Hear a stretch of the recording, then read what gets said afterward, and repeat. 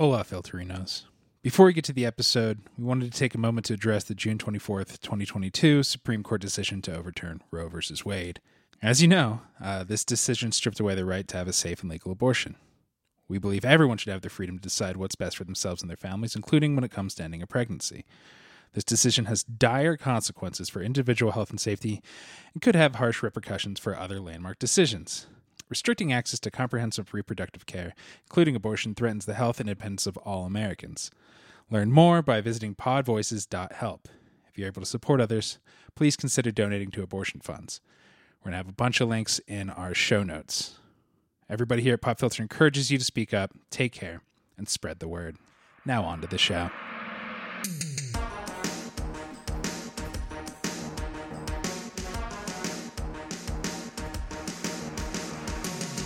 Hello and welcome to Movie of the Year, the only podcast with the science and the screaming to determine what is the single greatest movie of any given year.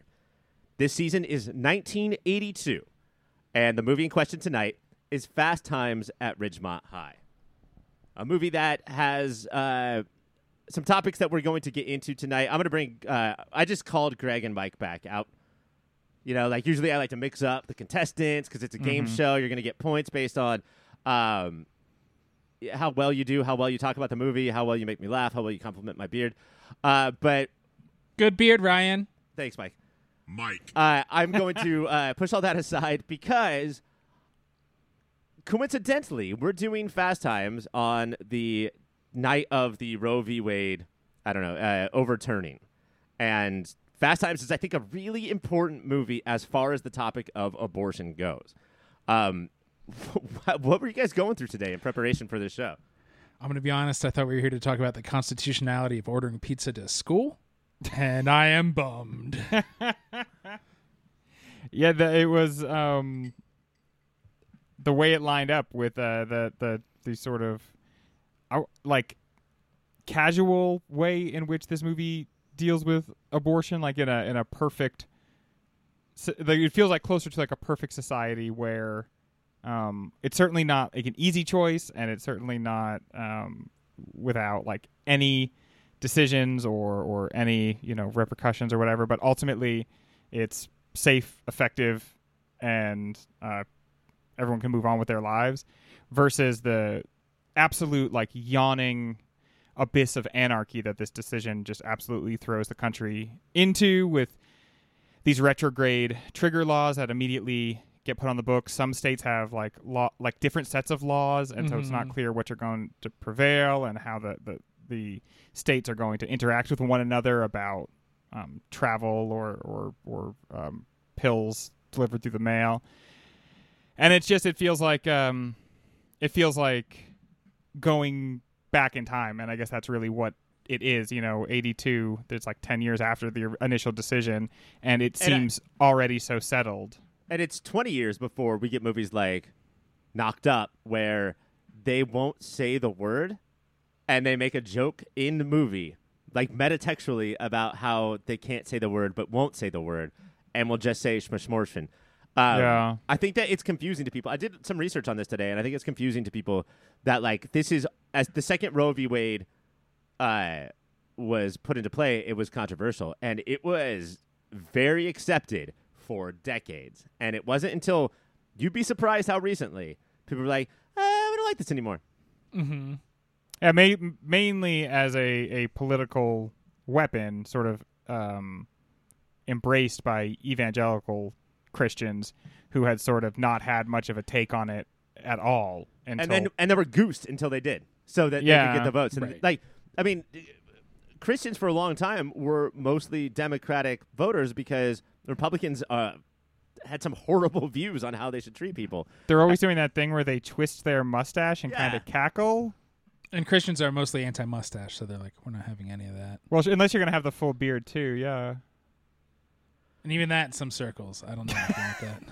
We are going to talk about the role that abortion plays in this movie, something that we would have done normally, but I think today it's going to be even crazier just because of, as Greg said, how this movie handles abortion is almost refreshing in a movie that is 30. No, 40. Oh No, my it's God. 40. It's 40 40 freaking years years, old. dude. Yeah. 40 fucking years old. Yeah, dude. Woof. Yeah, for sure. You know, the movie, the other movie, like, to just compare it to is, Never, Rarely, Sometimes always. Always. Yeah. Is that the bus movie? Mm-hmm. I mean, where she like goes on a trip to New York as a young girl to be able to secure an abortion, and just how dramatically different already that world is, Mm-hmm. and then how now there's an extra layer on top of that. I mean, they're like, and the idea that they're coming for more. Mm-hmm. It's like, this is already so awful, and it's going to materially make women's lives worse, and it's going to kill women. Women are actually going to die. This country, we are awful about mortality for maternity, and so we're sentencing so many women to that, and then on top of that, lives that they did not choose for themselves, and that it held up against this movie where it's just a girl's life is not ruined. There's no way she has a rough afternoon and then probably a rough few weeks. Yeah. And I mean, there's a lot of stuff that she goes through. Let's not make it like she's just whistling It's not Dixie an to the easy. park. No. It's not But done she's in a laughing casual after. way. Like, it's a weighty. It definitely it's a weighty laugh. It helps JGL grow. But I don't know if this is the platform. Hit us up on Twitter or Instagram. My wife and I live in Colorado, and we have a spare room, and we are figuring out ways to open it up to people who need to travel. So Yeah, hopefully you have a job that is cool with that. We're going to try to have fun tonight. We're going to try and talk about, crack this movie open like we always do. We're going to try to give Mike all the points because Mike always wins, but I'm kind of the Spicoli of the group. we're gonna try to focus. Awful day. Let's take a break. That's how you're ending it. Awful day. Da-da-da-da. In one of the most famous Hollywood stories, since Steven Spielberg bought a broken shark named Bruce, young reporter Patrick Fugit somehow tricked a high school into letting him go undercover at a high school for a year. He wrote a book called Fast Times at Ridgemont High. A year later, his script, based on his book, was handed to AFI wonderkind Amy Heckerling, an odd choice for a director at the time because she didn't have a penis. Heckerling would direct the teen comedy of the 80s, the teen comedy of the 90s in Clueless, and of course the teen comedy of the 2000s in Loser. Mike, you said you would Venmo me $20 if I said that about Loser. Ryan, your little own my cans. Can you turn that up a scotch? Oh, God damn it. You owe me $30 now. The loosely plotted movie follows the teenager exploits of freshman Stacey Hamilton, her older best friend Linda, her older brother Brad, her would-be suitor Mark Ratner, Mark's best friend Mike Damone, and Jess Spicoli, and about a dozen other characters as they spend one full school year on campus, at the mall, and at their woefully underparented homes. The movie was a hit in theaters in 1982, made stars out of everyone except Mark Ratner, and eventually went from cult hit to comedy staple. In his review, Pop Filter Hall of Famer Roger Ebert said, "If this movie had been directed by a man, I'd call it sexist. It was directed by a woman, Amy Heckerling, and it's sexist all the same. It clunks to a halt now and then for some heartfelt, badly handled material about pregnancy and abortion. I suppose that's Heckerling paying dues to some misconception of the woman's movement. But for the most part, this movie just exploits its performers by trying to walk a tightrope between comedy and sexploitation. Taste buds, we have seen dozens of teen sex comedies directed by males. Do we agree with Ebert?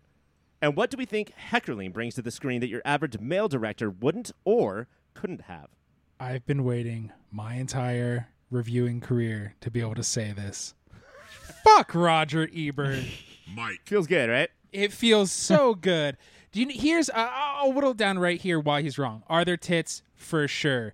Do you know what Heckerling does that a male director doesn't? Is she doesn't linger on them.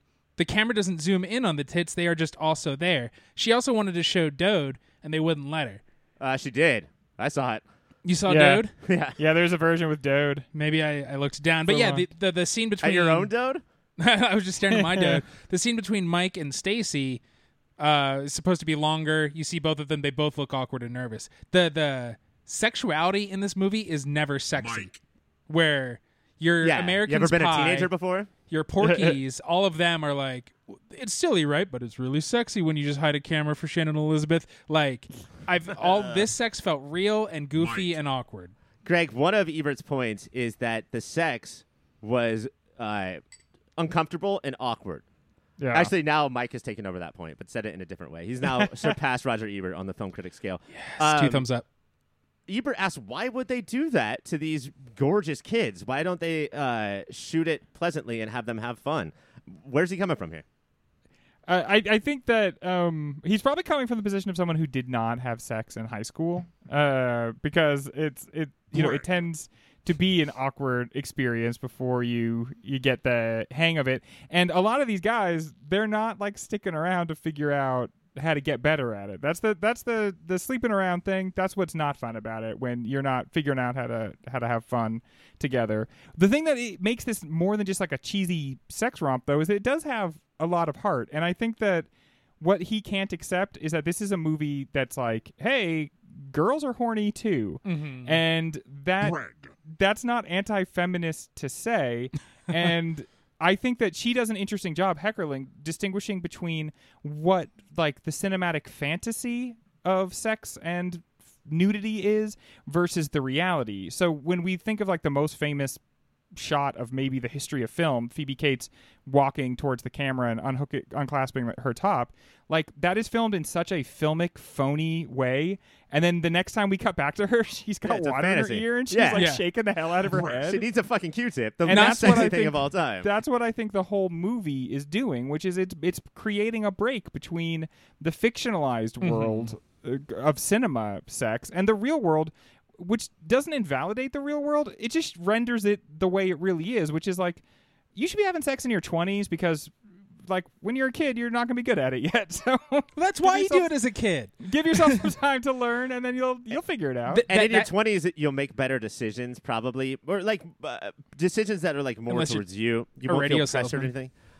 Yeah. Well, I mean, but like, and like he made a decision that he thinks that is good for him. But like, I think that's part of what the movie does great, is that it does not idolize him, which I think a movie directed by a male might. Yeah. The radio salesman. But it also says that Stacy made a bad decision. Her life changes from here on out, and she will make different decisions. But we're also not going to throw her in character jail, in guilt prison for the rest of the movie. And I think that's a weird thing for dudes to watch at the time. Her decision is, I think my older friend might be a little full of shit. I'm going to stop listening to everything she says like it's gospel. I like this guy. What if I stop trying to fuck him or anybody and just hang out the person I like? I'm just going to do that now. Right. And I think that's an ingenious thing, is the two characters that ooze sex and that they talk about it nonstop, Linda and Mike, both of them, with Mike, we see how bad he is, and he was probably a virgin. He oozes it, and he just wants to there's the chase, and like girls stare at him all the time. It's like he has just these pheromones pumping, and all girls are looking at him lustfully, but he can't play, and he runs away. And he even says it doesn't matter if a girl comes, and he, lives up to that later. He's Chekhov's like an early pickup piece of artist. shit. Yes, he wears a weird hat. He kind of negs all the girls around him. Yeah, he pours drinks in his bedroom, but they're cream drinks. Like they're like half bourbon, half cream. Kahlua. And do you know what he is? He thinks that he is cool because he also reads the articles of Playboy. And Playboy articles of like the stereo systems you should buy are also just for full of shit fucking incels who are buying Playboy. And then Linda she talks about it a lot in a very authoritative way, but the way she gives a blowjob on the carrot made me go, I don't know if this girl's had sex She's either. pretty clearly a virgin. And then her the way boyfriend lives in Chicago. He can't go to graduation. She's crying. He lasts for like 45 minutes. That's when Jennifer Jason Leigh is at the end, when she's reading it, it all comes together, and she's like, oh, she's so full of shit. Like, this is her slut armor to make people... That's what she thinks she needs to do to make people think she's cool. And I think that's sort of the balance that the movie provides, is that... I'm not going to say that Linda and Damone are equally vile, or need to, equally be, punished by the audience. But they are both people who think it's easier it's like they would rather, instead of going and living their lives and experimenting and losing and maybe failing, find a sidekick to mentor that they were never asked for, just like I'm going to feed this person full of bullshit so they believe my lies instead of trying to go out there and live my life. And I think that's that's a choice by Crow, but I also think that's a choice by Heckerling to show the different sides of what those relationships are like, even though I swear I they're saw that basically in the high same. school. When I was in high school, I saw kids that would fall into this relationship all the time, where like two kids who are both 15, one of them is like mentoring the other with all this BS about all the world weariness they have because of all the stuff they've done. And it's just like when you were a kid, part of what you do sometimes is you just kind of lie and make up stories. And that I thought was one of the most realistic parts of this, is that you have this friend who's like supposed to be so knowledgeable, but obviously she's like just 16 like you, and her boyfriend in Chicago is not a real guy probably. But see, for me, it was always like take down the amount of touchdowns I threw in a game just to like not make the kid feel bad. I don't get where these two are coming from. Yeah, like I only have one girlfriend in Canada instead of like the 7 girlfriends in Canada that I really have. I don't know if this is on purpose or if this is like, I don't know, looking back on it now, but I also think that has a lot to do with the casting in that the faces are so different. It's classic Hollywood and TV to cast 25-year-olds in every high school role, but the difference between what Stacy looks like and Damone looks like, what Rat and Damone look like, what Stacy and Brad look like, I think it's all very much on purpose. Stacy and Rat look like fucking babies. Especially when they're everyone else on their looks like date. Yeah, they're on their adult date, and they're in chairs. the biggest leather chairs that grandpas used to smoke in, and they look like babies. They both have to help each other to open the menu because each page is so big. A great continuation of the Phoebe Cates boob scene, and then it's like, well, reality is the ear thing. That's not the only reality, because it's Brad's sexual fantasy is her walking and just opening her shirt, and then her walking in on jerking off, the most embarrassing thing that anybody can walk in on you doing, and that is reality, is her horrified / laughing at you face. Her face is perfect in that. Like, You guys hear the background story on that one? Tell the audience, Ryan. He was holding a giant dildo, so that's her live reaction. She probably expected him to not be holding anything resembling a penis at all. And for a second, you just know that there's 1 second there where she's like, oh no, what has happened? Let's get to getting back to Heckerling, the structure of the movie. I think probably seemed fairly weird, not according to some of the 70s movies that we've done. Mm-hmm. Not according to like Nashville, some of the Altman that we've watched. It's more similar to that than really any 80s teen romp that have been around. But it does give way to, I believe, not just John Hughes movies, which that's a little more obvious. They have a little more plot, but not as much as you would think. But Linklater movies. Yes. Where he's like, oh, I want to show kids coming of age, but I don't care about plot structure. But in this movie, this middle ground movie between Altman and Linklater, does this work? Does Heckerling do a good job of pushing you as the audience through, even though there's no like game at the end to win?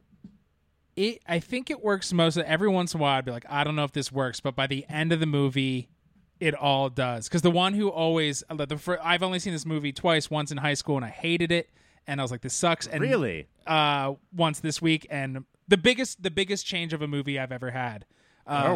Is this, and I fucking loved it. And Spicoli used to get under my skin. I thought he was like the fucking woodchuck in Caddyshack. Like, it just doesn't make sense. Huh? You dick. And I think he is delightful. It is a sketch show, and he's the sketchiest of the characters, but by the end, even he has heart, and his scene with Mr. Hand, like, seals it.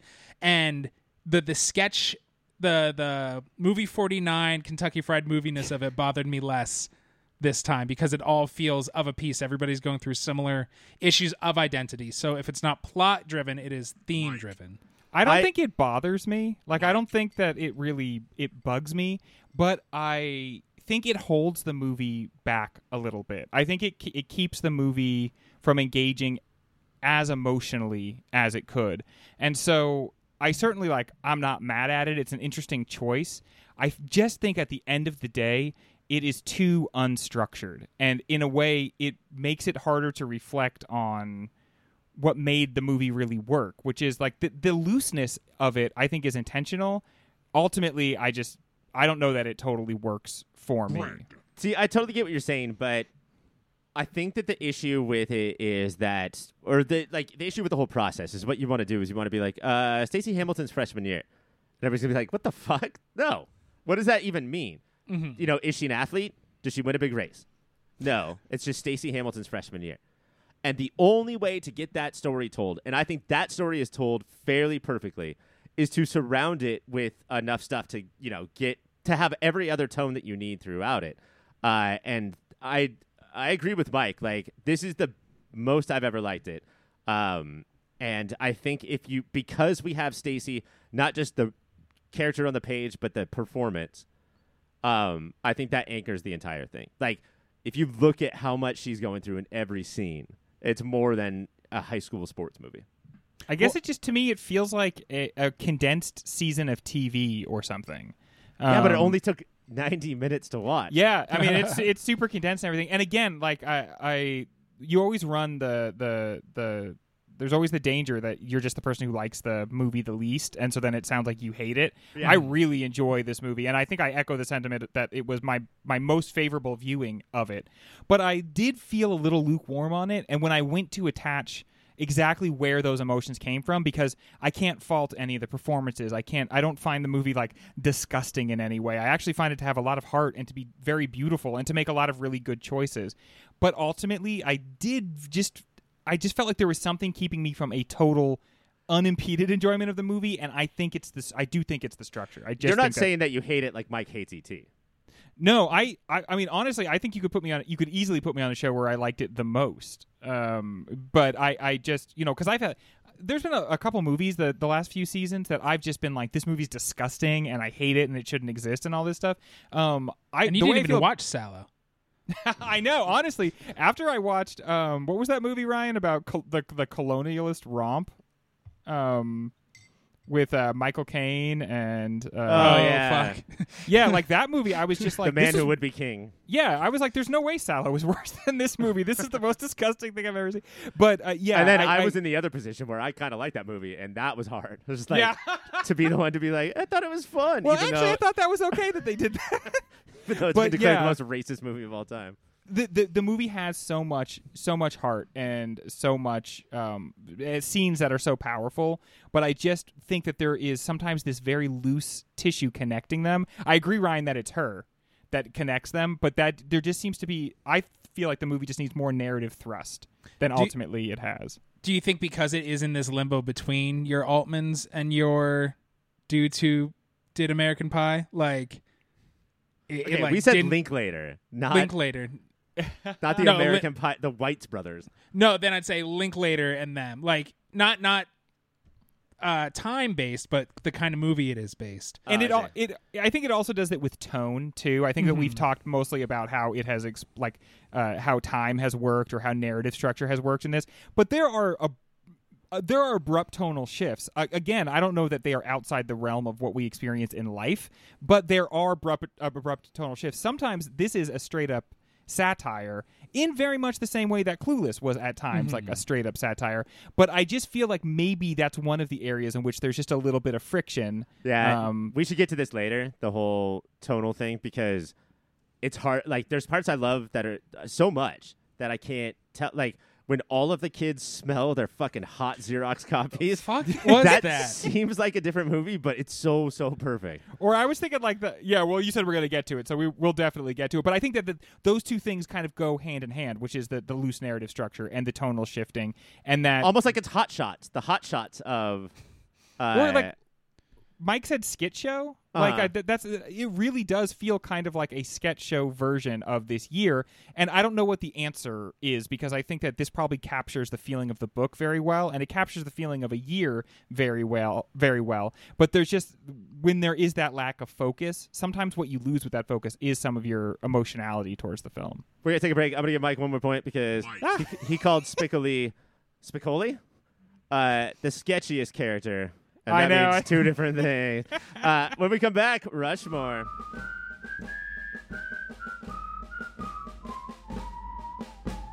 Mount Rushmore. You know what that song means? It's time for Rushmore. Rushmore is typically, if you're driving around the Dakotas, dedicated to presidents. But we're not a fan of presidents anymore. Let's do something different. Tonight, we're going to do the hottest... Let's go, Biden. Buffiest, sexiest beef chunks of man meat of 1982. We only have 4 heads, gentlemen, so you guys are going to have to duke it out to see who gets on the mountain. 4 points, of course. One special winner will go right on the mountain and get extra points if you're thinking about exactly what I'm thinking about. Greg, Yes. you won last week, right? I did win last You week. beat Yeah, Mike at ET. So, the Mike, rare win. Mike, you're going first. Okay, the real win, as I like to call it.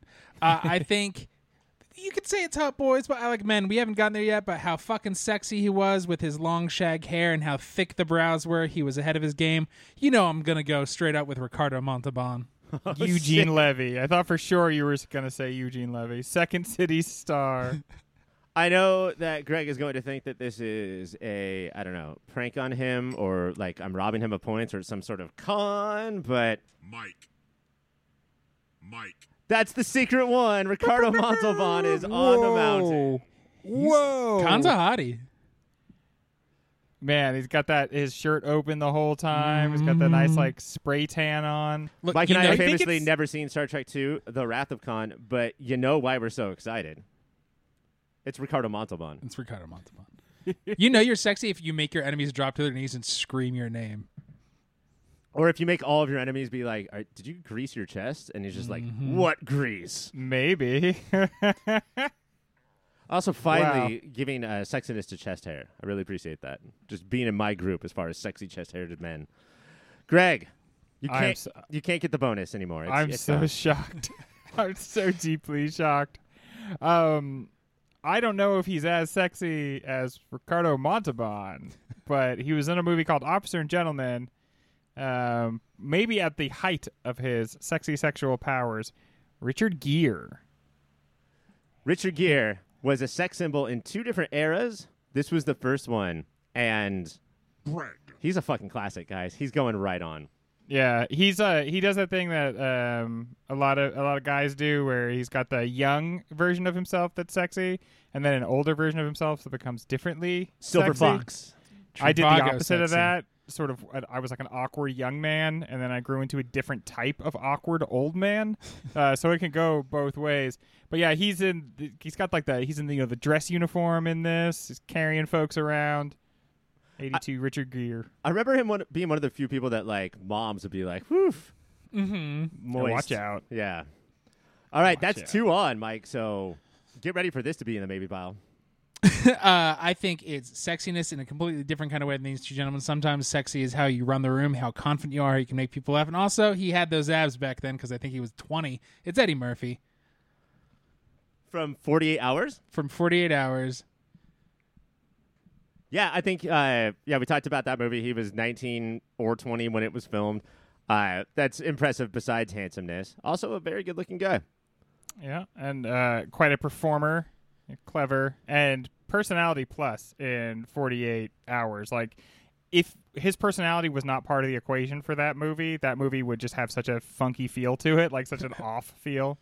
Yeah, hard for him to hook up in that movie, but that's probably right for that movie. It should be hard for everyone in that movie to hook up. Yeah, nobody should have that easy. And then he's a sensitive, gentle lover boy. I like he that. I can relate. Sexy in its own way. We'll put him on the side for now. Greg, what do you got? Okay. He, at this point, I think he had been in one Indiana Jones. He was in Blade Runner, which we talked about. He's got that sort of like ne'er-do-well, rebellious, maybe kind of dangerous feel. I'm not totally 100% comfortable with some of the Rick Deckard stuff, but I definitely think that Harrison Ford was serving the sort of 80s male sexuality that we're looking for. I have a question. Did Yeah, lay it on me. Thanks, bud. Was this Harrison Ford's era? And counter question, did he ever have an era? Was he just always like on the back burner, despite playing all these sexy gents?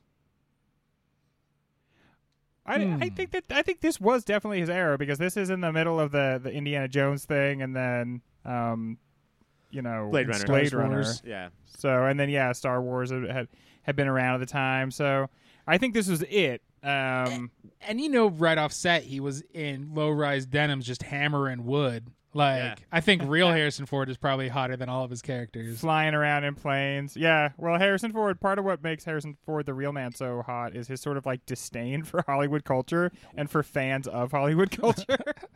Dude was a carpenter, much like your boy Jesus Christ. Mike, what do you got? You know what I think is sexy? Blood, violence, conquering. It's Conan the Barbarian. It's Arnold Schwarzenegger with a big old sword in his hand. Not a lot of See, clothes this on. is interesting because this is like I've never heard I'm probably wrong here, but I've literally never heard a woman be like, "Ooh, Arnold Schwarzenegger." We talked about this on the T2 show where he was walking naked through a bar, and it was weird that ladies were checking him out because no girl has ever found him sexy. Yeah, dudes find him sexy because we all wish that we could be big towers of beef that are like so super strong. But I'm not saying that no women find him attractive. I think that he is an aesthetic made for men. He's the power fantasy. Yeah. Greg, what do you got? Also, apparently he's a big creep. Kurt Russell, Ryan. Kurt Russell. Star of 1982's The Thing. Yeah, dude. Star of 1982's The Thing. Beautiful feathered hair. Great voice. Just an absolute Piercing smoke blue show. eyes. Okay. And not an evil alien, I don't think. Yeah, we don't know yet. We'll see. Yeah, we're not sure. It might turn out that he is one. Speaking of carpenters, John Carpenter directed that. So lots of hammer and nails all over this segment tonight. Connected. I've got Eddie Murphy, Harrison Ford, Arnold, and Kurt Russell to deal with right now. Is there anybody else that you guys think could work with those four? Oh, Mike has one. The reason I got for this one. season, he's so hot, he never wants his shirt on, and he'll even sit in a fast foodery and argue that he should be able to keep his shirt off. It is, and I think this is the only era he could do this in. It's 1982 Sean Penn. Now, I'm going to put that straight on because of the Oh my thick 82-ness of it. His hair. Do you not his- find him handsome, Greg? Spicoli? No, Come on. he's a butterface, but the minute he takes his shirt off, I'm like, yeah, every girl should be on this guy He right looks now. like a... Okay. Just clean your face on those washboard abs. Greg, you got one more. I was going to say Rob Lowe. Okay. Beautiful, perfect Rob Lowe. All right. So I have got Eddie Murphy, Harrison Ford, Arnold, Kurt Russell, and Rob Lowe. I'm really trying to think about that 1982 energy. And I think that I'm going to have to go the person who screams 82 at me the most. Probably his only opportunity. A lot of these other gents have other ones, except for Arnold, who has zero other opportunities. I'm going to go with Eddie Murphy. Is that Mike? Mike. That was Mike, yes. All right, your 1982 Hot Boys that I believe everyone can get behind is Ricardo Montalban, Richard Gere, Spicoli, and Eddie Murphy. When we come back, more about Fast Times at Ridgemont High. Gentlemen, let's bring Crow, Cameron Crowe, that is, into the conversation along with Heckerling. How much does this movie ring true? The dialogue, the relationships, the situations. Are Crowe and Heckerling a superstar team along with all of these performances? Or is it ultimately just another teen movie? I think it's more than just another teen movie. It's not another teen movie. This is It's not another teen movie. I go back to just how much heart this movie has, and it just seems like a more realistic depiction, in part because it embraces the awkwardness and never tries to counter it in any way or overcome it in any way, and maybe even a way in which it denies the sort of narrative neatness that I was talking about earlier is more of a mirror of real life, with the open-endedness and the non-connectedness of parts of it. So I think that, like, in terms of like being a movie that actually seems to portray the way I remember the teenage experience being, it's head and shoulders above most other movies, except for maybe some of the ones that she has also directed in the eras that come after this, for capturing the actual voice and actual feel of teenagers. She's her own worst enemy. Mike, you are probably the person who has seen the most amount of these movies. Mm-hmm. And I'm so glad that you like this movie now, because so many of your favorite movies fucking pale in comparison to this movie. Sure. I know that Can't Hardly Wait and Empire Records are legendary in your mind. Ryan, get over it. Don't forget about Get Over It. Don't forget about Get Over It. Don't Whatever forget it about takes. Let's Not Forget. Don't forget about You Should Stop Thinking About That. All of these classic movies. When you see two characters, say Linda and Stacy, or really pick any two, do their conversations seem more realistic than your average Can't Hardly Wait or Get Over It? Yeah, it is. Yes, they are still like elevated, but they're not so elevated that it's like not Laura Prepon. Laura, I forget her name. Can't Hardly Wait. The redhead in Can't Hardly Wait. She talks in such a way that it's like, oh, you went to 3 graduate schools to get your English degree, and now you're talking like you're 15 years old. The Kevin Smith of it all. The Kevin Smith of it all. This is the step towards that in a good way because we're in a movie. Right? So I don't want to hear fucking farts and chuds talk about their chuds and farts, which is what real teenagers are like. Oh, I fucking dare you guys to go hang out in a high school class and listen to how they actually talk. Stop Fortniting all over the place. Honestly, when I was a freshman in high school, in my science class, I sat in front of 2 girls, and I didn't have anyone to talk to because I didn't have any friends. So I would overhear what they were talking about, and I swear they had the exact kind of conversations that Phoebe Cates and Jennifer Jason Leigh have. And I remember being a kid and feeling like the one who was saying to the other one, like, you just have to have sex. Sex is the best. Sex is great. I remember being a kid and thinking, like, have you actually had sex? Fuck like, you. You're full of shit. There's just something about you that it seems like, because everybody's 16, and so I'm like, right, we're children.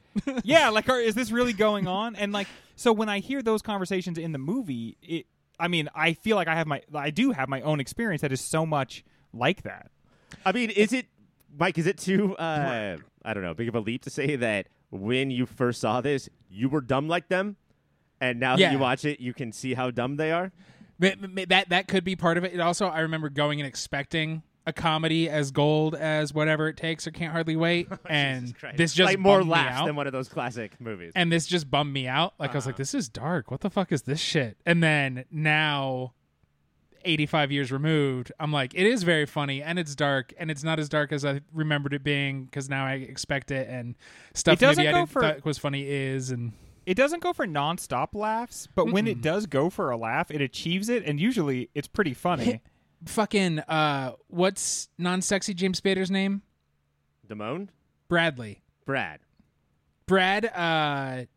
in the mirror for the 80th time in the movie trying to talk himself into breaking up with his loving girlfriend, and it just says, like, you hairy fucking pussy. And he's trying to just toughen himself up and be a man. It's just very funny. I think it is. It's like there's just subtly funny stuff He's that like, if you're I'm a dumb teen. Successful single dude, you're like, you're none of those things. You're not even a senior in high school yet. What does it mean to be successful? I don't know what other opportunity we're going to have to talk about Brad, who grew up to be Judge Reinhold. Hell yeah, that's dude. his name. Thank you. My wife and I got into an argument when we were watching this movie, and I don't know if it's because I'm bad at watching movies. She's bad, and you guys can definitely say that she's bad at watching movies because she's not giving you points tonight, or if it's just from like when we started watching this movie. But is Brad cool? Was Brad cool? What is this movie trying to get you to think about Brad? I think to the last segment, to this segment, what makes this movie great is the Brad of it all. In another movie, Brad just would be the star of the movie, and he's not. Instead, his little sister is Brad, and he has heroic moments. He's mostly douchey, shitty moments, but is he a good older brother? Yes. Yes, he is. Like, Oh, yeah. But no, is he cool though? Is he cool to the school? Oh, the school fucking loves him for some reason. Everybody says hi, Brad, or is that just in his head? Do you know why the school? No. How you can tell the school loves him? At one point, he gives somebody a windmill high five while walking through a parking lot. That's cinematic That's cool language as right fuck. there. Okay, like, let's look at the facts. He is tall. Fact. This And is an tall environment is equal to handsome. for whatever reason, I guess because it's the 80s, this is an environment where, like, where you work matters to kids. And he works at like, good the fast best food place. restaurant. And he appears to be some sort of, like, manager or assistant manager there, which speaks to his success. Yeah, I can get you a job. He already has a girlfriend, which is, like, weird currency when you're in high school for, like, getting other cool things. It's like, wait, do you already have a girlfriend? But I think the movie reveals how he is, like, deeply uncool, and how you can be inside that experience and be a cool person and then constantly just humiliate and dunk on yourself in what about myriad this? ways. What about the movie? What about Brad as a sequel to Ferris Bueller? How Ferris Bueller in your junior year or the beginning of your senior year, you're the coolest kid ever, and that was Brad. And now we get to see the last quarter of your senior year and going into real life, and how fucking high school coolness doesn't matter. Does that reflect Brad? I guess, but Ferris would never grow up to be Brad. Maybe Cameron would, but Ferris would never be like, do you know what's cool? Is my job. I think he would for sure grow up to be somebody who wasn't very successful. I mean, isn't he like he's like peaks in high school guy. He's known for having like the best burger flipping job, and right. He And dates a loses girl that. there. Yeah, like he's well on his way, I think, to being kind of a mess of an older man who constantly looks back and was like, I had it all. You know what I kept thinking of? I kept thinking like he turns into Kevin Spacey in American Beauty. Oh no! And because American Beauty, the time he's looking back to is flipping burgers, driving around in his car, like having a girlfriend. This exact movie, I think, is what Kevin Spacey's character is thinking about in that. But see, part of the reason why I love this movie is because Brad's moment of throwing the pirate hat and eating the disgusting fish in there and then throwing the rest out. That's, first of all, it's perfect setting of stakes. We know how big of a deal that is for Brad to do. Although the three of us would do it no matter what. We throw fucking fish and chips out our car window all the time. Every day. I buy them just to throw them out. And I think that like that's his growth moment. And I do think that like that sort of says that I now realize what is stupid and what isn't about my present and my past.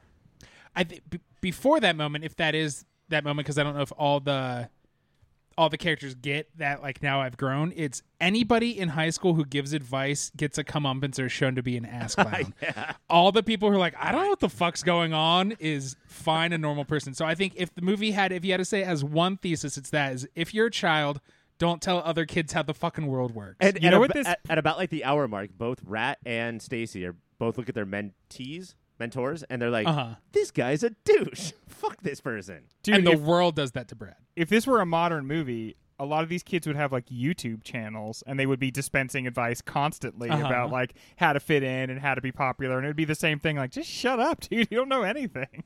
Mike, you know that book that you always talk about, The Year of Living Biblically? Yes. What? I do talk about that a lot. Do you think a book, The Year of Living YouTubically, and just only going by the advice of YouTube? All right. All we need is 20 patrons, and Mike starts the year of living YouTubically, and I'll write about it. And you know what? I'll even YouTube it. Control a year of Mike's life. I've been trying to make that happen for fucking 30 years. Seriously. I've been doing it. When you started talking about how, like, fuck your mentors, I started, fuck the kids that are older than you that keep telling you what to do. I started sweating a little bit. I was going to realize. Speaking of the pirate restaurant, this movie starts, ends, and spends a ton of time in malls, fast food places, and other jobs for teens. So it's definitely a movie about teenage employment. But to what end? Is this a part that strikes out as, like, weirdly 82? And what is it about this movie that, like, keeps giving us these kids at jobs? Well, back then, kids knew they had a bootstrap, and if they wanted a car, earn a fucking paycheck. And these days, kids just get it from their parents or their YouTube subscribers. You're going to make the best grandpa in the 70s. Yeah, I mean, like, it does, I think, harken back to a time where being a kid with a job gave you an awful lot of freedom. Mm-hmm. And our parents and parents of the generation right before and of our generation, you still got a lot more freedom, and because of that, there was also more responsibility. And so these kids really great freedom. These kids really do like love it and think about their jobs an awful lot. But I think that honestly within the movie is more of a mirror of 80s culture than it is of actual like teen culture. I could not imagine one teen walking up to another and being like, I hate the way they're doing things over at my burger place. I want to work for your burger place. Like, have you seen a teenager at their job? They're just like staring off into space. Yeah. You're lucky trying to not get caught smoking pot. They're recording their YouTube videos about what an influencer they are. Gucci, could I please get my burger over here, man? Well, I'm so fascinated. Is there even such a thing as teen culture, or when teens were invented in the 40s? Is every 15 years, is it a completely different kind of culture? Because in the 60s, they don't hang out with the soda jerks anymore, and like then they don't hang out with the fucking soda jerks. Does it just always evolve to the point like now teens hanging out IRL? That's fucking weird. Why would you ever go meet your friends in a parking lot or at their job? I'm gonna just Snapchat them all night. I think that's such a good point. Like in the history of teenagers, which as Mike pointed out, is not that. Like, the age has always been around. You didn't just go from 10 to 20. Yeah, but No, you it's worked like- in a factory for like 7 years by the time you were a teenager. But Decemberists wrote a lot of songs about 1800s teenagers. We only have pop culture to go with about how teenagers worked. And teenagers, like, even in this movie that was written by a teenager while he watched teenagers be teenagers, there's still always this feeling of this is half what teenagers are like, and this is half what 30-year-olds think teenagers are like. And so many of them have to have a job because that's what they think teenagers need to have. I remember talking when I was 19, 20, 21, 22 about having to be at work. Like, when I was a kid in high school, there was one kid who had a job, and it was in a coal mine, and he was poor as fuck. Everybody else was just lounging. Hi, my name is Mike. Oh, this is him, by the way. Does anybody want some coal? I have a little bit left over in my lungs. All these fucking environmentalists started early screaming at me. I mean, when I was in high school, like, I worked at like KB Toys, but I couldn't imagine. That's dope. I couldn't imagine taking anything other than just like the paycheck from that. Like, I liked to hang out with my friends behind the counter and chat with them, but like, I guess, you know, part of it is when you are that age, it's not just the freedom of having the job. When you go to the job, you are there, and it's like a whole little business run by children, basically. Like when I worked at KB, how toy stores should work. Yeah, like the manager at KB was like 20 years old, right. And he was the oldest The person king. I had ever personally encountered. I couldn't believe how old somebody was, that they could be more than a teenager. And then everybody else was just like 15, 16, and 17, and we ran a little store. And like that's the most freedom we ever had in our lives, and we abused that like the hell out of it. But As you should. Go ahead, Mike. I think it is the freedom, and you abuse it, and that's how you learn. Like, you can steal this much from the till, don't steal that much. But also, steal stock. Don't steal any money. Yeah, just well, steal stocks. the, Depend the on that stuff. shit. You take one toy, you put one toy in the trash. It all evens up. Dude, I think we're gonna be doubling our losses. But it's you have the freedom, so you can also, like, you know, go out after, and your parents are like, oh, they still work. But there's no real adults. You, like you said, Greg, your parents aren't around, your teachers aren't around, maybe your normal friends aren't around. So you're carving out for the first time who you actually might be, away from all these links that think they know who you are. That is true. But in addition to that, I also think that this is the thing that relates the Hamiltons to each other the most, is that they had put all of their like hopes and like feeling of worth into one thing. For Stacey Boys, for Brad Job, and then over the course of 1 year, we see that like that's not true. There is more to life than what we were just putting that into. What does he think diversify. is going to come out of this job? I don't like. Why is he so committed to it? I think he's just a go-getter, and I think that's a fine attitude to have, but you have to realize, man, you're a fucking senior going to college. But I think it's also then when college mattered less, say it was the 80s, you'd be like, I was an assistant manager in high school, and some guy's like, run my car dealership. And then you could be like, I was 22 running a car dealership. Somebody's going to be like, run my oil refinery. Right. Become my president. And then I also think that that's, you know, like all great movies are the two romantic leads coming together. I think that's what happens with Spicoli and Brad at the end. No podcast about Fast Times has ever talked about Spicoli less than we have, but Brad and Spicoli coming together at the end to sort of like, we have both reached this thing where we're both together and what we think about life is, I think, a major part of the movie. And you know, Spicoli's grown a little bit, and Brad has realized, fuck this shit. Yeah, and that's a different kind of growth. Also, talk about the Kevin Smith of it all, being a big Clerks head as a kid. Did not connect that. It was like, oh, the end of Clerks is just the end of fucking Fast Times at Ridgemont High. The end of most movies from this period on are like have these just like dance numbers that kind of see us out of the movie. And then there's another end to this ending, but we'll get to that later when we go to awards. We're going to take a quick break, and when we come back, the Hey guys, thank you so much for listening so far. And let me just tell you that everything ahead of this commercial is much better than what came before it. That's my guarantee. While I have you here, let me tell you about a website. It's called yourpopfilter.com, and it's everything you need that's related to Pop Filter. Everything Mike, everything Ryan, everything Greg, everything Cassie, everything is there at yourpopfilter.com. While you're there, go to yourpopfilter.com/Amazon. Make that your new Amazon bookmark and do your shopping from there. That way, we get a little piece of the action, and Amazon doesn't. Make sure you're also listening to everything that Pop Filter has to offer, which includes the Superhero Show, a podcast that covers every single TV show that's based on a comic book or comic book property, and Movie of the Year, where we sit down and try and figure out what is the single greatest movie of any given year. That's Superhero Show, that's Movie of the Year, and that's yourpopfilter.com. Rate, subscribe, review. Bye! It's time for the 5. Every season, we take a look at 5 archetypes of the cinematic and literary world and talk about who would be best suited if this archetype was performed in 1982. Hell, some of them were performed in 1982. But we're going to do it a step better by putting stars in there. People like stars more than character actors. We're going to start with Danny Ocean, Greg. Who is Danny Okay. Ocean to you? To me, Danny Ocean is the man that always has a plan. He's quick talking, he's charming, and he's very handsome. He can get the job done, and he sees everything coming, and he has a contingency for when that comes. Could there be a less attractive Danny Ocean?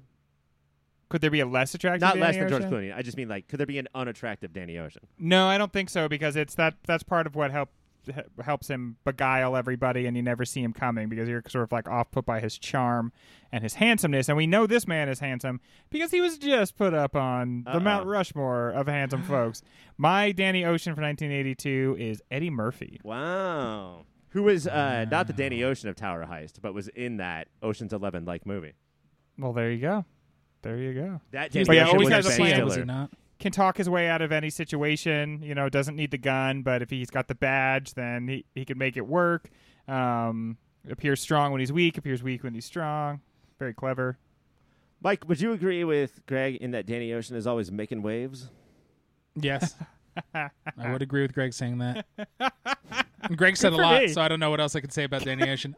He's very good at getting the band together, and that's what I'm. And everything also, Greg I think said, it's important, ditto. too, that, like, they said to themselves at some point, I will never fucking work with this person again. Right. Yeah. They say Commander, no, and that's why mine is Captain James T. Kirk. William Shatner? William Shatner. I'm sorry, of the film Star Trek II, The Wrath of Khan? Yep. He's The our Shats. Danny Ocean. He's got a case of the Shats. And I want to make it clear that Greg said an actor, but Mike said a character, right? That's fine, right? No, it's fine. I just want to make it clear that Greg is not talking about the character from 48 Hours, and Mike is not talking about William Shatner. Correct. Okay. Well, that being said, Mike, you picked somebody from Star Trek, so our Danny Ocean is Eddie Murphy. The last time I picked somebody from Star Trek, it really worked out. Oh, for you me. got I know, it extra worked out points for really that. well. It's such a Man, weird I'm still game so we play. surprised by Now I'm staring at the rest of my Star Trek list and freaking out. Whoa. Mike, who is Scout to you, and what Star Trek character would play Scout? I think Scout is naive, but has a heart of gold, is going to make some mistakes, is going to say some weird shit, but often will go against the rest of society to do what is right and sees the truth of the matter more than other people, and she'll get kicked in the mud for it and be fine. I mean, when you look at your Mike's favorite movies, the Amblin Yes. movies, the E.T., the Goonies, the Monster Squads, aren't these just teams of scouts? They're all just a bunch of little Maybe Eagle a gem or Scouts. two, but mostly scouts, right? Yes. All right, who's And your that's- scout for 1982? Why my Scout is, and remember that he is only 4 years old here, it's Roy Batty. He sees the truth of society and fights the weight of the world to do what is right. Do you dream, first of all, of Electric Sheep, and second of I do. all, of Atticus Finch reading bedtime stories to Roy Batty all curled up in bed? I do. And that's what makes me go full on Judge Reinhold in the bathroom. I'm glad we got a new term. All right, Roy Batty is for Mike. Greg, who's your scout? Scout is a precocious girl child trying to make her way through a world that has completely lost sense, and does it maybe with the guidance of an older male, but does not have the full weight of like parental guidance. She has Cal. And that reminds me of Annie from the hit show Annie. Little The orphan Scout Annie. come out. Little orphan Annie, trying to make her way in the world today, and it's taken everything she's got. All right, so Annie, the lead singer of the song from Cheers, and Roy Batty from Blade Runner. Yes. This is quite the pickle. But I'm going to give it to the person who picks the ginger. It's going to Greg. A Scout of G&G. Ginger? Greg, have you ever heard of a character named Yoda? I have heard of a character named Yoda. His name means warrior in Yiddish, and that's something I know. But who is Yoda? Who is the Yoda? More than anything else, is a weird little being with understanding of the world and its spiritual angle and what else is really out there, which is a force. and then that force has a will, and that we have to sort of understand it. Who else tells us this? Tegina, I don't know how you say her name. Zelda Rubinstein from Poltergeist, who It's not knows, Tegina. Let's agree on that. who knows- Vagina.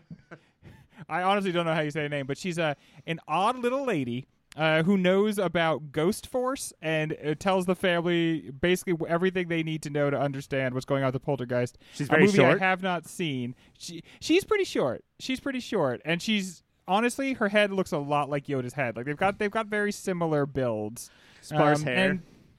And she actually talks about the Force, but she means like the force of evil spirits, but I think it's much the same thing. I also love the attitude of both of them. Like, it's just the mentor character, but also the specific mentor, Greg, that you're hitting on is like, you guys are in danger. Fuck you, man. We don't care. Okay, fine. Your funeral. Like, I'll just walk Later. away then. That's cool. I'll talk to you guys when you're dead. Well, I have any that good power. mentor and teacher knows you can't slam your students' heads into it. You got to give them what they are. They're going to trip and fall on their face, maybe die a little, and then they'll learn. And also both make this noise.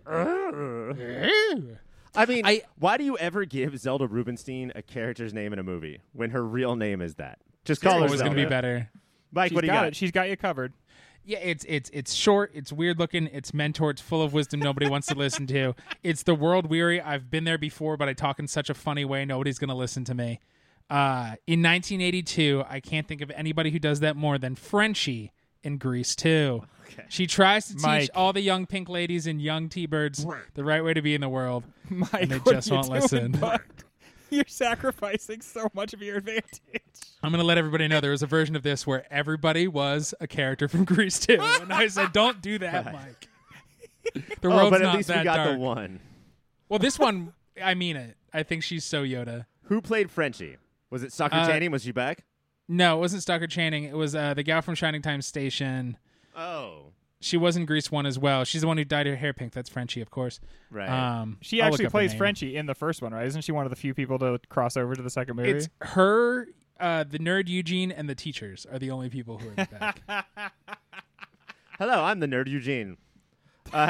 Mike, thank you for only giving us one Grease 2 response on this. Willy Wonka, what does that archetype mean to you?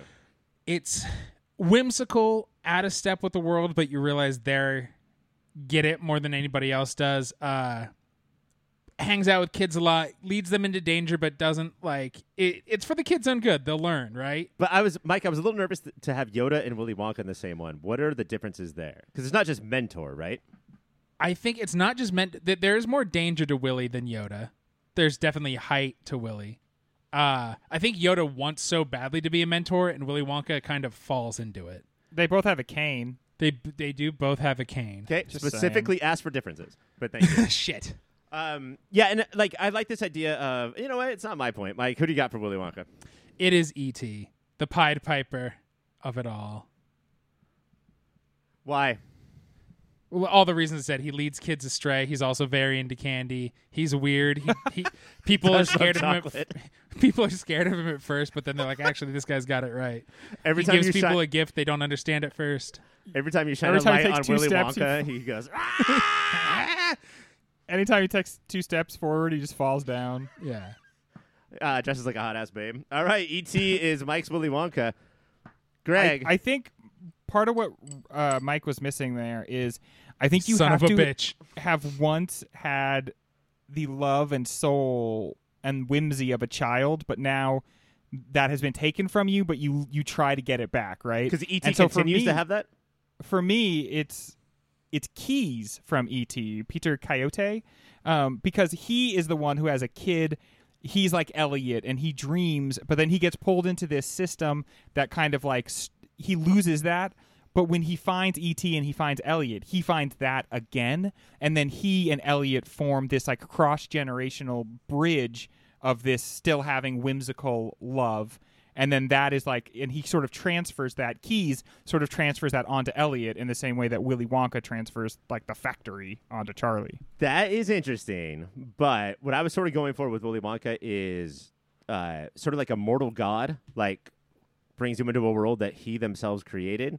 Like Dr. Eldon Terrell. Yes, or E.T. Mike.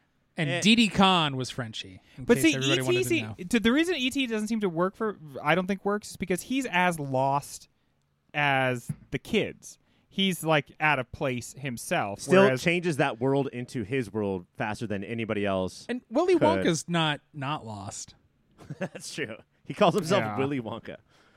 All right, Greg, tell me By what choice. Miranda Priestley means. So Miranda Priestley is from The Devil Wears Prada, and so I guess what I took from her is sort of what culture has labeled like an unlikable woman, CEO, manager, and then all the things that we probably like prize in a male leader we find distasteful in her. But then also, I can't think about Miranda Priestley without also thinking about this second part of her character, which is like her home life, where she is deeply unhappy and where she is like not as free and not as independent, and sort of seems to be under the thumb of her husband. So I that duality there, which is like her unlikable, high-powered woman persona, which even her unlikability is like a little suspect, and then That wasn't Stanley Tucci, was it? Am I just thinking of Julie and Julia? He's in it, but he's not her husband. He is her Like designer? designer. Yeah. Right. the Tooch. So who's an unlikable woman of 1982?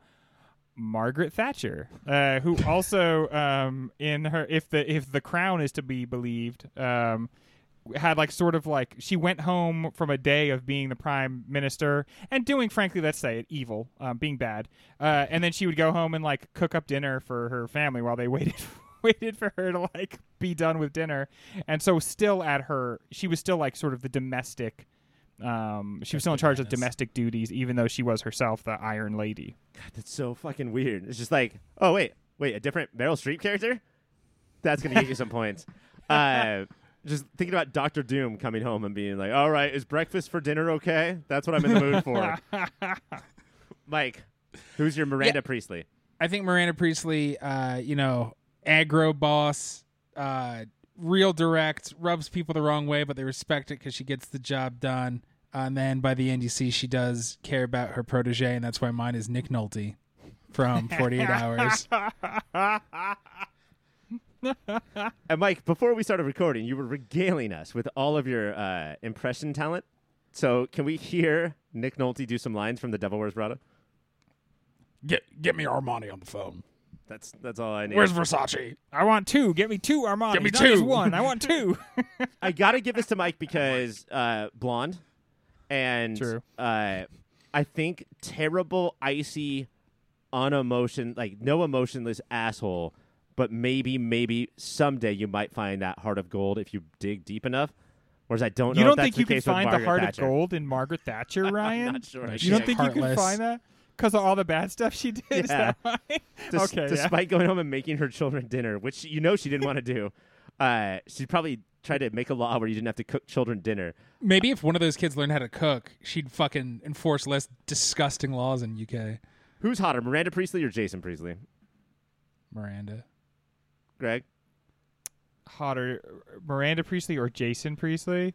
I guess, yeah, Miranda Priestley. Yeah, I just don't believe Jason Priestley will step on my nuts the way I want him to. Oh, That's all from me on that one. That's everything I needed from the end of a segment. When we come back, more about Fast Times at Ridgemont High. well, that is very, very funny. Or very sad. And perhaps now you have something to think about. Or very problematic, and perhaps we have something to think about. But in any event, I'm sure you have some reaction to what you're listening to.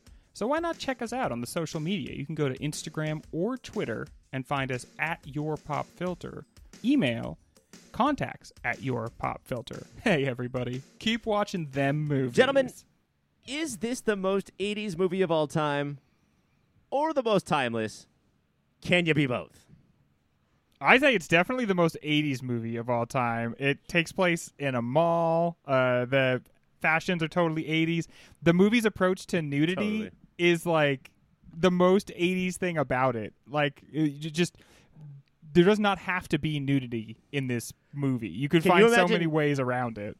Can you imagine titties in Stranger Things? That's what this movie is like. Yeah. Does the Stranger Things Demogorgon came out have that- a 9.5? I mean, titties? And that was just a mark of the time. Like, if you were making a movie in the 80s, it had to be, like, G-rated for you not to throw in some boob action in there. It was basically expected. Does that feel like a healthier attitude to sex versus the very sanitized Hollywood we have these days that seems scared of any sort of sex, where people freaked out over the 4-second Eternals one man wasn't lying on top of a woman? Man, Karina Longworth is going through the erotic 80s right Yes. now, 12 episodes, and maybe you wouldn't think of the 80s as being erotic, maybe more exploitative, but it was just horny people going to see horny movies that gave them what they wanted. Like, it didn't have to be porn. It was just like adults being like, sex, right? Yeah.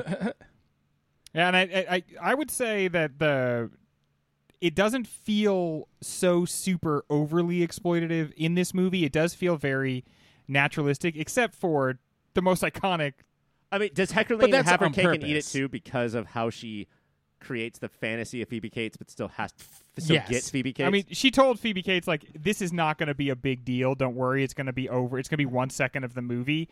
And there's no world in which it's just 1 second of the movie. It's like one of the biggest shots in film history. And so This is pre-VHS. I don't know if she fucking could know that was going to happen. I mean, the legend is that all VHS Yeah. stores, rentals Right. at that time, like that scene was blurry because there was no internet porn, so you just rewound until you were done. But I do think that it is a little bit like having your cake and eating it too, like, because she is in that scene, she's making a comment about, like, weirdly hypersexualized, completely unreal, like, beer commercial ladies, basically. And at the same time, she is actively creating the fantasy while sort of lampooning it. But And- I don't know if you can not make the fantasy without. You can't lampoon the fantasy without making it cinematically. You can It if when would she feel- opens up her top, instead of her boobs, it's headlights that are coming It's right headlights, towards her. Dumb Hell and yeah, Dumber dude. reference. There we go. It would just be a lot more toothless. And Dumb and Dumber, a lot of things, no teeth. Yeah, and what didn't become as iconic is Brad. If you go by my theory, the former Ferris Bueller getting totally walked in on the toilet and being embarrassed. You know, that part isn't included in the icon, like the iconicness of the scene. Because the artist can't control what people will do with their art. It's clear that in Heckerling's head, these two things are equal. And then, except though I did also read that the blowjob scene that was in the cafeteria, originally they were going to both be naked in a hot tub. And they couldn't clear that. And one of the producers said, can we just film that anyway and not put it in the movie? Gross. I read that there was the producer had a real problem with that scene, and Heckerling was like, "Oh, we're gonna have to cut it." And he said, "Reshoot it. They should be sucking those carrots way sexier than they actually are." So he didn't get the point of the movie. What do you mean he? You don't. I didn't say it was a boy. Who knows? That's It a could've- producer, Ryan. In the 80s? Also, that said that about the sexiness of sucking Yeah. carrots. That's probably gonna be a dude. But everything we've said about this, these all are stories that feel like they would only come out about 1980s cinema. Like it just reinforces the overall 1980ness of it all. Yeah, but I like, think 82. if we're to Devil's Advocate, which came out in the 90s, Good the point. timelessness of it is the kids, what they're going through, and how what's false versus what's not false, and how you have to find your own truth. Like that is going to be every generation growing up. I totally agree. And to go against, what we were talking about Roger Ebert, what Roger Ebert said it wasn't sexy enough. Like Stacy trying to find that light in the baseball dugout, just to have something to focus on. That's pretty timeless. That light did not have a mohawk and was singing Pat Benatar. That's like So there's again the themes are timeless. The set dressings are 80s because there are The 4 three Pat Benatar. Benatar characters. Yeah. I think just what we're highlighting here is that these are not oppositional forces within Right, a movie. right. And that's part of like what the thrust of the show, right? Is that you can get something that is totally emblematic of the year which it comes from, but for it to be elevated to movie of the year status, it has to also be timeless. And that's a way in which this movie is very much in consideration for movie of the year because it does achieve both of those things. it's working with both hands. It's so wild that the Spicoli character would be one. I'm sorry, Spicoli. You'd be able to look at him and be like, well, that's just 82. But then he is James Franco in Pineapple Express. He is not just because Stranger Things in the 80s, but the long-haired kid who always plays the same character. He also played that character in American Vandal. He also played that character in Booksmart. Like this long-haired stony dude is also very timeless. I mean, And I've heard that there's no the dude without Spicoli. I could in see Big that. Lebowski. Just that, like when did as a nation we knew what the Valley Voice, this one tiny county, that's adjacent to Los Angeles, we all knew how they talked. That was because of him. That's just like your opinion, man. We've already hit on this, but I want to get to it one last time after everything we said. Is this movie a lot more meta and self-aware than it is remembered for? And based on the whole, is it 80s, is it timeless? Now, looking at this movie in 2022, what actually is it remembered for? I think that it's definitely way more meta than it is remembered for, that it is as much a commentary on movies about this age group as it is a great version of it. It feels to me like it is remembered as a kind of raunchy sex romp, and I think that that's why watching it is kind of jarring, because that public perception is just like, it's not borne out except for this one part that is making a comment on really those types of movies, and yet somehow I think that like Spicoli and Phoebe Cates taking off her top are all that remain in the consciousness for most people about this movie. People are dumb. And people are dumb, and in this regard, they're exceptionally dumb. You can only give so much. This movie has so much more to offer, including a meta commentary about high school movies, many of which hadn't even come out yet. Like, this is satirizing movies that were going to come out 10 years. Yes, I was going to say that. It's the Tristram Shandy of high school movies. Yeah, it can't be remembered as a meta commentary if none of the movies came out yet. Before we get out of here, I want to. We talked about jokes that don't fit. I want to talk about two that very much did. My wife is a teacher. I was in high school. There's two jokes that I really want to go over. Spicoli getting dressed out by Mr. Hand right when they met, and he just turns his head, ignoring him, and says, "Hey, I know that dude." Yeah. That's the most high school thing that I've ever seen in a movie. And you know what guy he's referring to, because that guy's like, "Hey, this guy's been stoned since 3rd grade." You know it's that guy. And the other one is freaky looking guy from Ghost who teaches Patrick Swayze how to touch. Oh, is he the pizza delivery man? No. He's also in Last Boy Scout? The pizza delivery man is, of course, Taylor Negron, the villain from The Last Boy Scout. Thank you, Mike, for bringing up The Last Boy Scout. But no, the guy who takes them to the morgue. Yeah. yeah. Mr. Vargas. Mr. Vargas. I love high school movies. They have a monkey in a cage in the classroom. The budget's on these. They go to a morgue and they read about it. He was based on a real teacher that Cameron Crowe had who would do this shit. Right. Take students to a morgue? Yeah, he was a nut. Everything you need to know about teaching high school is in one line, where he walks into the class and says, man, I'm drinking caffeine. Guess I better switch to Sanka. And then like sort of shrugs and smiles. And you can feel him expecting the entire class to uproariously laugh, and he gets nothing. And What that is is what Sanka? teaching is. Decaf coffee. Oh. Yeah, this weird 80s thing.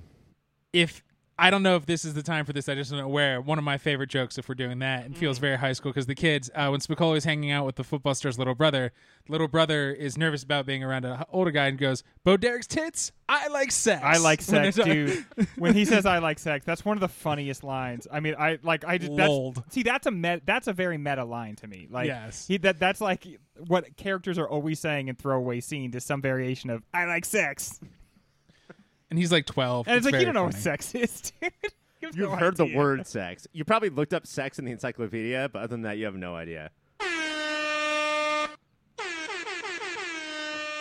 Speed round. All right, gentlemen, you do not have to say your name to answer Mike. these. What Yeah. character do you find yourself being bummed when it's on them? Who do you miss when they're gone?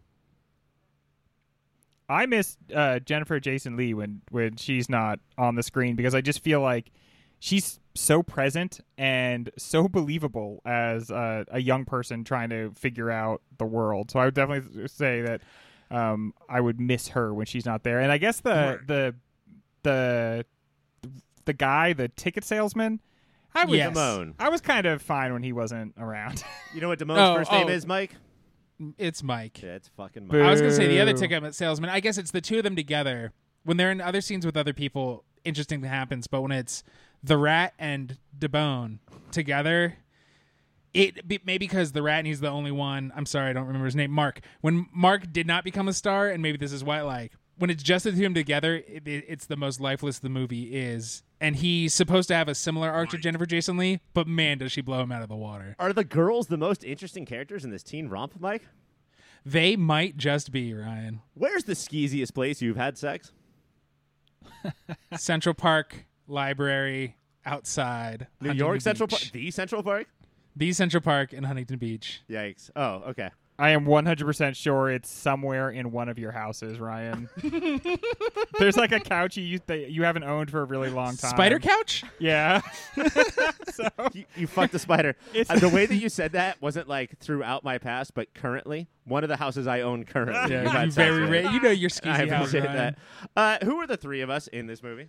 Oh no. I'm in movies like this, there's always some kids who are just in the background, and they're not even the dorks. Like, they're not the cool kids in the movie.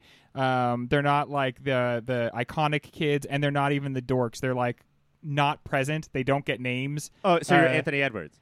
Yeah, so that was me for sure. Like, I Greg, was you just don't even think you're the guy that goes to Brad and says, "Hey man, can I get a job over at your place?" no. That's who I would have said Greg is. If you ask most people I went to high school with, did I really go to high school with them? They would be like, no, I we don't haven't know who either. that guy is. Who are you? They just see a blur in front of them. If you ask anybody I went to high school with who was not in orchestra band, they have never heard of me. Mike, who are you? Who am I? I'm gonna say I'm not my namesake. I guess I'm closest to the rat Okay. because I will also not be a star. And you both have to tell me who I am, and I will give you points if I'm insulted or complimented too much. I think you are. Spicoli has a friend. I believe it's played by the guy who was supposed to be Marty McFly. Eric Stoltz. Eric Stoltz. He does the have red redheaded hair. skateboarder. Good job, Mike. There is a guy. And hot. There's a guy who's like two guys. I don't know if you remember this guy, Ryan. He's like two different guys sitting next to himself. And there's a whole What? scene where I guess the humor is that there's this guy twice. I think you're that guy. Fuck you, Greg. Mike. Fuck you, Mike. Is Mike Damone the male Natasha Lyonne? Dude, No. their voice is the same. Their mannerisms are the They got same. that whole like, hey. The way they hunch their shoulders when they talk, cockroach. It's like a big cockroach. They're both from like 1950s, 40s yeah, New York. exactly. yeah. Yeah, seriously. He even wears like the newsman's cap. I'm from the East Coast in 1950s. I happen to be in California in the 1980s. Ultimately, and be fucking honest here, you two knuckleheads. Is Mr. Hand an amazingly committed teacher? Overly committed. He's almost Mr. Rooney committed. You keep waiting for him to like go too far, but the thing he does that ultimately is going too far is he makes Spicoli learn about American history.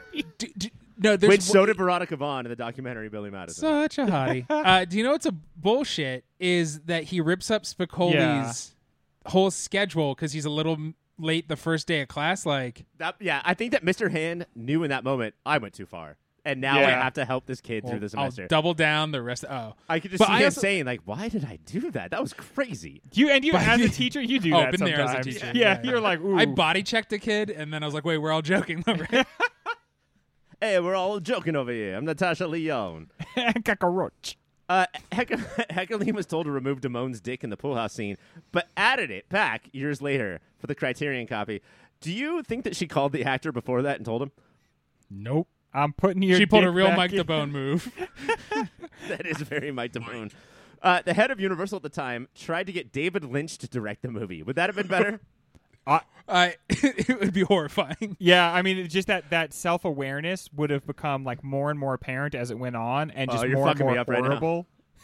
What kind of tiny disturbing person would live in the pool cleaner? Zelda Rubinstein. like it'd just be like, ah, Zelda Rubinstein yeah, for sure. would be Zelda. Allegedly, he sent it back with a note that says, "This is very funny. Not my thing."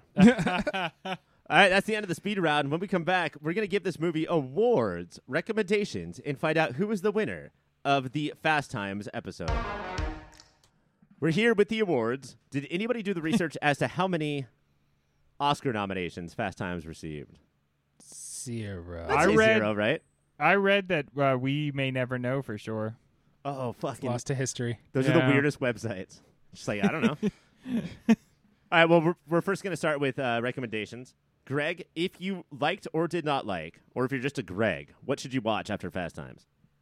The movie I kept thinking about was Licorice Pizza, because it's also about trying to figure things out. It's also sort of like this really like not very narratively focused Fairly movie. structure free. Yeah, and feels like it's capturing a time. The one part I keep going back to Licorice Pizza though is there's a very awkward part with and I can't remember the actor's name, but he's a guy that's like in the movie he owns like a sushi restaurant. Yeah. And he's like these John scenes Michael are, Yes. Higgins. Yeah, these scenes are so awkward and awful. So I wonder if I will continue to recommend Licorice Pizza, but it's as a white person, maybe it's easy for me to just like sort of X those out of my recollection of the movie. But in every other way, this movie like captured that feeling for me. Isn't it shocking that kind of scene isn't in this movie? Yeah. There's no, I mean, all of those like caricatures from the John Hughes movies that would come out 5 to 7 years later, those aren't here really. Because there's No. so much more heart to this movie. Because this is a loving, beautiful movie of like made by good people. People who like people. Yeah, I love Licorice Pizza, but I would just say, like, in the future, PTA or any other directors, like, even if you think that you have the reason for doing that John Michael Higgins scene with a horrifically offensive Japanese accent or whatever accent, it took so much attention from the rest of your movie. How about that being enough of a reason to cut it? You know, he said, like, that's what it was like back then, or this was a real thing that happened to me. Cut it anyway. Just cut it. Honestly, I would cut it now. Like seriously, go back in. Like just director's take it cut. out now. Yeah, like because like I'm not sure. Like I couldn't make the recommendation without saying that because Right. I can't. That is like an undigested part of that movie. I can't come to terms with it, and so I don't know, man. Maybe think about excising it. It's cool. I also think as a nation, as a world, we should steer back into recommendation doesn't mean I'm condoning literally every fucking That's a second good that's point. in this thing. No, yeah, and that's yeah, certainly. But I thought it was worth mentioning Oh, because for if sure. for no other reason than what Ryan said, which is that we watched a movie that came out 40 years earlier and doesn't feel the need to devolve into that sort of thing. So many reviews from we have to move on, but so many reviews from critic screening were just like talking about the audience reaction, the uproarious laughter to that, you know, Mickey Rooney-esque impression instead of talking about the movie. Like, it was just a bad decision. Yeah. Mike, what do you recommend from Fast Times? Oh, we've kind of already danced around this, but I'm going to choose one of his lesser seen ones that I still think deserves to be watched. I'm going to go with Everybody Wants Some by The Link. You want narrative list? Do you want a big crew of people trying to figure out who they are? I'd say this is a little more zany and a little less heartfelt than Fast Times at Ridgemont High, but it's a good time in the movies. I love Everybody Wants Some. I never thought, like, you would think that after Linklater made Dazed and Confused and then grew up for 30 years, he would not have this in him. Right. And there is some things like Greg was talking about. There's some scenes that, you know, were controversial of like, why are we seeing this drunk girl's boobs and stuff like There's that? more gratuitous nudity in this one. But Everybody Loves Some is a blast. What is less of a blast, but I think means as much to me, character-wise, as Fast Times is Adventureland. And Nice. Adventureland took a lot of shit when it came out. Like, the classic hack tag is that you promised me Superbad because of the trailers. And this is like a serious drama. And therefore I hate it, as opposed to it's a good, serious drama. But the whole, like, it's a little more focused, a little more narrative than Fast Times, but not by much. And I love all these performances. Adventureland gets me in the same way Fast Times does. Adventureland rules. All right, Mike, because you were more supportive of your movie, I guess I'll give you that point. Most surprising actor, Mike. Who were you most surprised to see in this movie? There's a lot. Basically, if you're like me, you just remember Phoebe Cates and Spicoli. But I'd have to say the person I was most surprised because I've never known how old they were, and I certainly didn't ever think they were youthful in 1982. Forrest Whitaker made my jaw drop. It'd just be like, what? You were a child. Yeah, and apparently, like, he's shot to be the biggest person of all time. And one of the things I read today is that he came in looking fierce as possible, like the scariest person that the auditioners had ever seen. And then they said he had the part, and they looked out the window while he was walking to his car, and he just skipped and danced and then jumped in his car to get away. It's adorable. Greg, who you got? I was most surprised to see Eric Stoltz. All right, I'm officially calling this. Neither one of you are going to say Nicolas Cage on purpose. Well, his Because is, I feel like his is you hear too that famous? yeah, and you hear it associated with this movie a lot. Like, did you know? But like, when I saw young Eric Stoltz, I was so surprised. You before never he had his expect to mask surgery. Yeah. I had just totally forgotten that he's in it, whereas the Nick Cage thing, I feel like that comes up often. Yeah, you see pictures of it on the internet all the time. It's also maybe just because he has that kind of face, but like this was his first movie, and I know he was a Coppola. He even went by Nick Coppola, but it feels like the movie's like, isn't it crazy he's here? Like, are you guys surprised to find out that apparently, and how many lines does Nick Coppola have in this movie?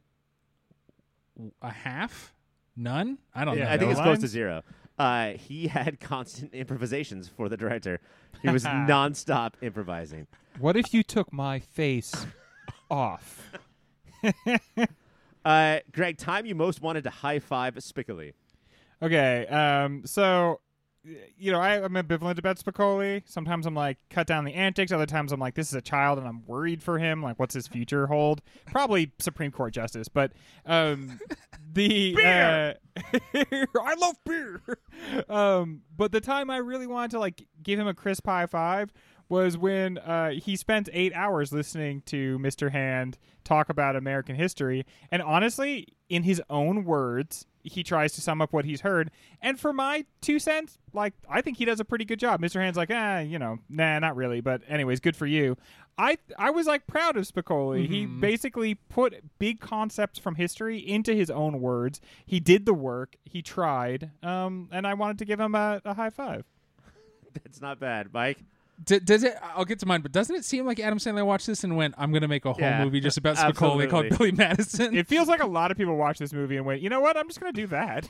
Universal really pushed all people involved to make a Spicoli Goes to College sequel. I'm so glad they didn't. Mine is because I think it's one of the funniest jokes, and the delivery is amazing. It makes no sense. Get out of here, Curtis. I don't hear you unless you knock, to his little brother. Yeah. And his little brother does stomp out. And so like Spicoli is a lot like Mr. Hand in that moment. And it made me laugh. And I wanted to high five him for a good joke. And just laid there despite Curtis saying, "Get up, you butthole." Man, if you don't overuse butthole, it's the perfect insult. But that one's going to Greg because bonding with teachers. Mike, pound for pound performance. Let's get into it. We talked about her the whole show, and I think we did for a reason. It's Jennifer Jason Leigh, and I've seen a few of her performances as an adult, and she's pretty good. Love her in Atypical. More people should watch that show just so I know it's not a fever dream I made up. But the work she does here, man, without saying lines, if you drill down to the one, it's her reaction to realizing Linda is full of shit in the bathroom about her letter to Doug. Every little moment, twitch that JGL does there is amazing. And it's JJL. That's what I said. You're saying JGL, which is Joseph JJL. Gordon-Levitt. JJL. It's not. Joseph Gordon-Levitt was not in this movie. JJL. Greg, pound for pound performance.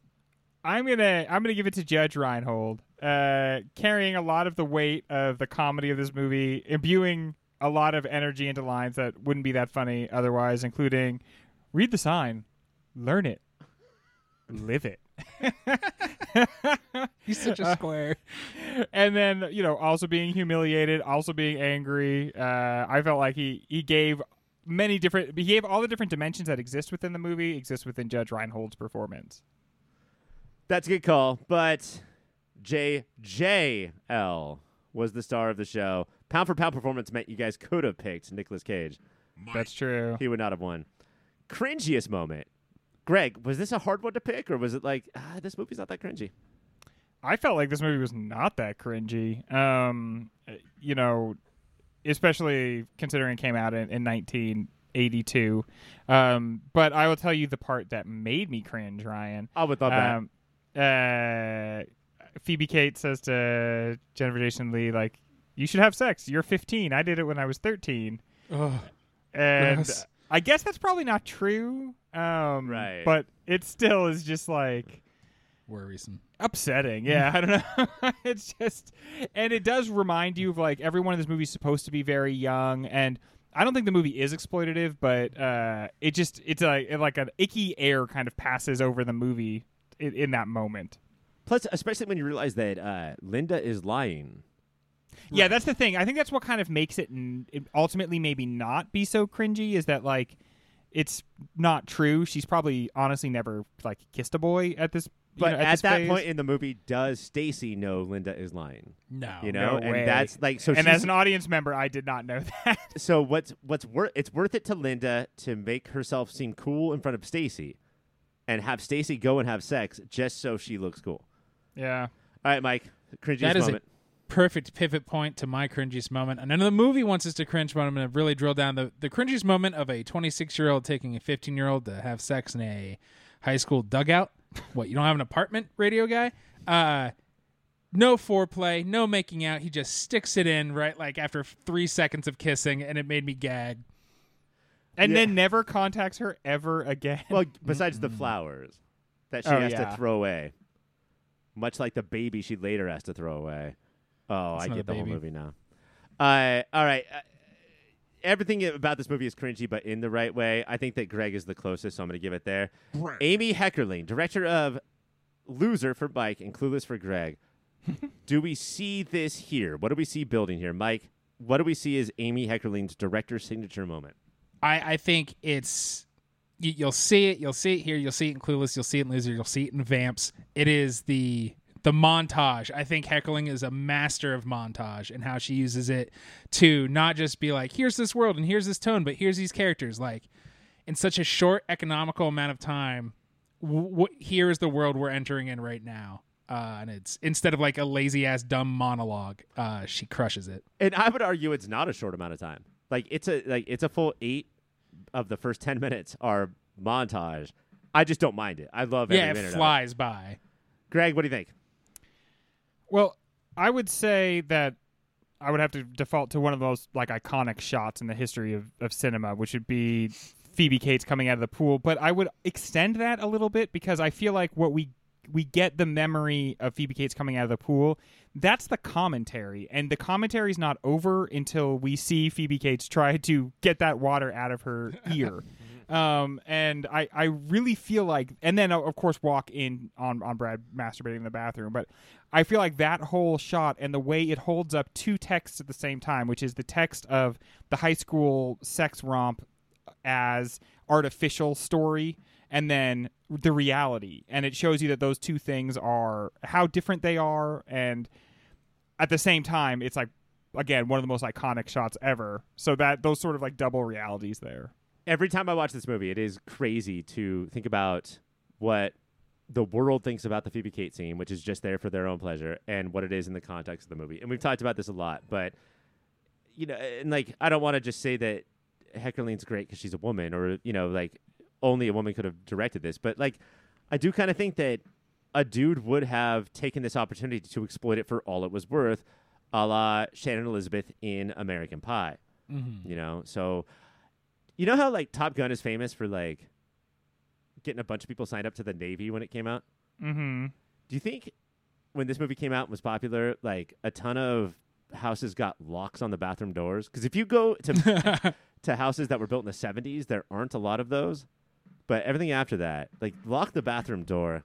Greg, I'm going to give it to you for that one. We're going to take a break. When we come back, we're going to find out who won this episode and how this movie's going to do in the overall bracket. Guys, we did okay, right? We got did all through right. it. That was a rough day, a rough Yeah. show. We made it through. Ultimately, I think that Fast Times is kind of a masterpiece. I think that it's so much more than the sum of its own parts that I can't believe. Like I always sort of put it in the camp of like Caddyshack, of like, Yes, yeah. oh, everybody quotes it. That's older than me. Funny. And after watching it, like, it's so much more than that. So much more than the sum of its parts. Almost like flawlessly performed. And you know, we talked about like who do you want the camera to stay on and who do you want it to move away from? As hard as like Mike Damone is to watch, like it's really nobody. Like it's who I want the camera off parents, and the movie does that for me. In Are a very there parents in this movie? like if they did, they would have talked in a trombone style. That's how I sort of felt.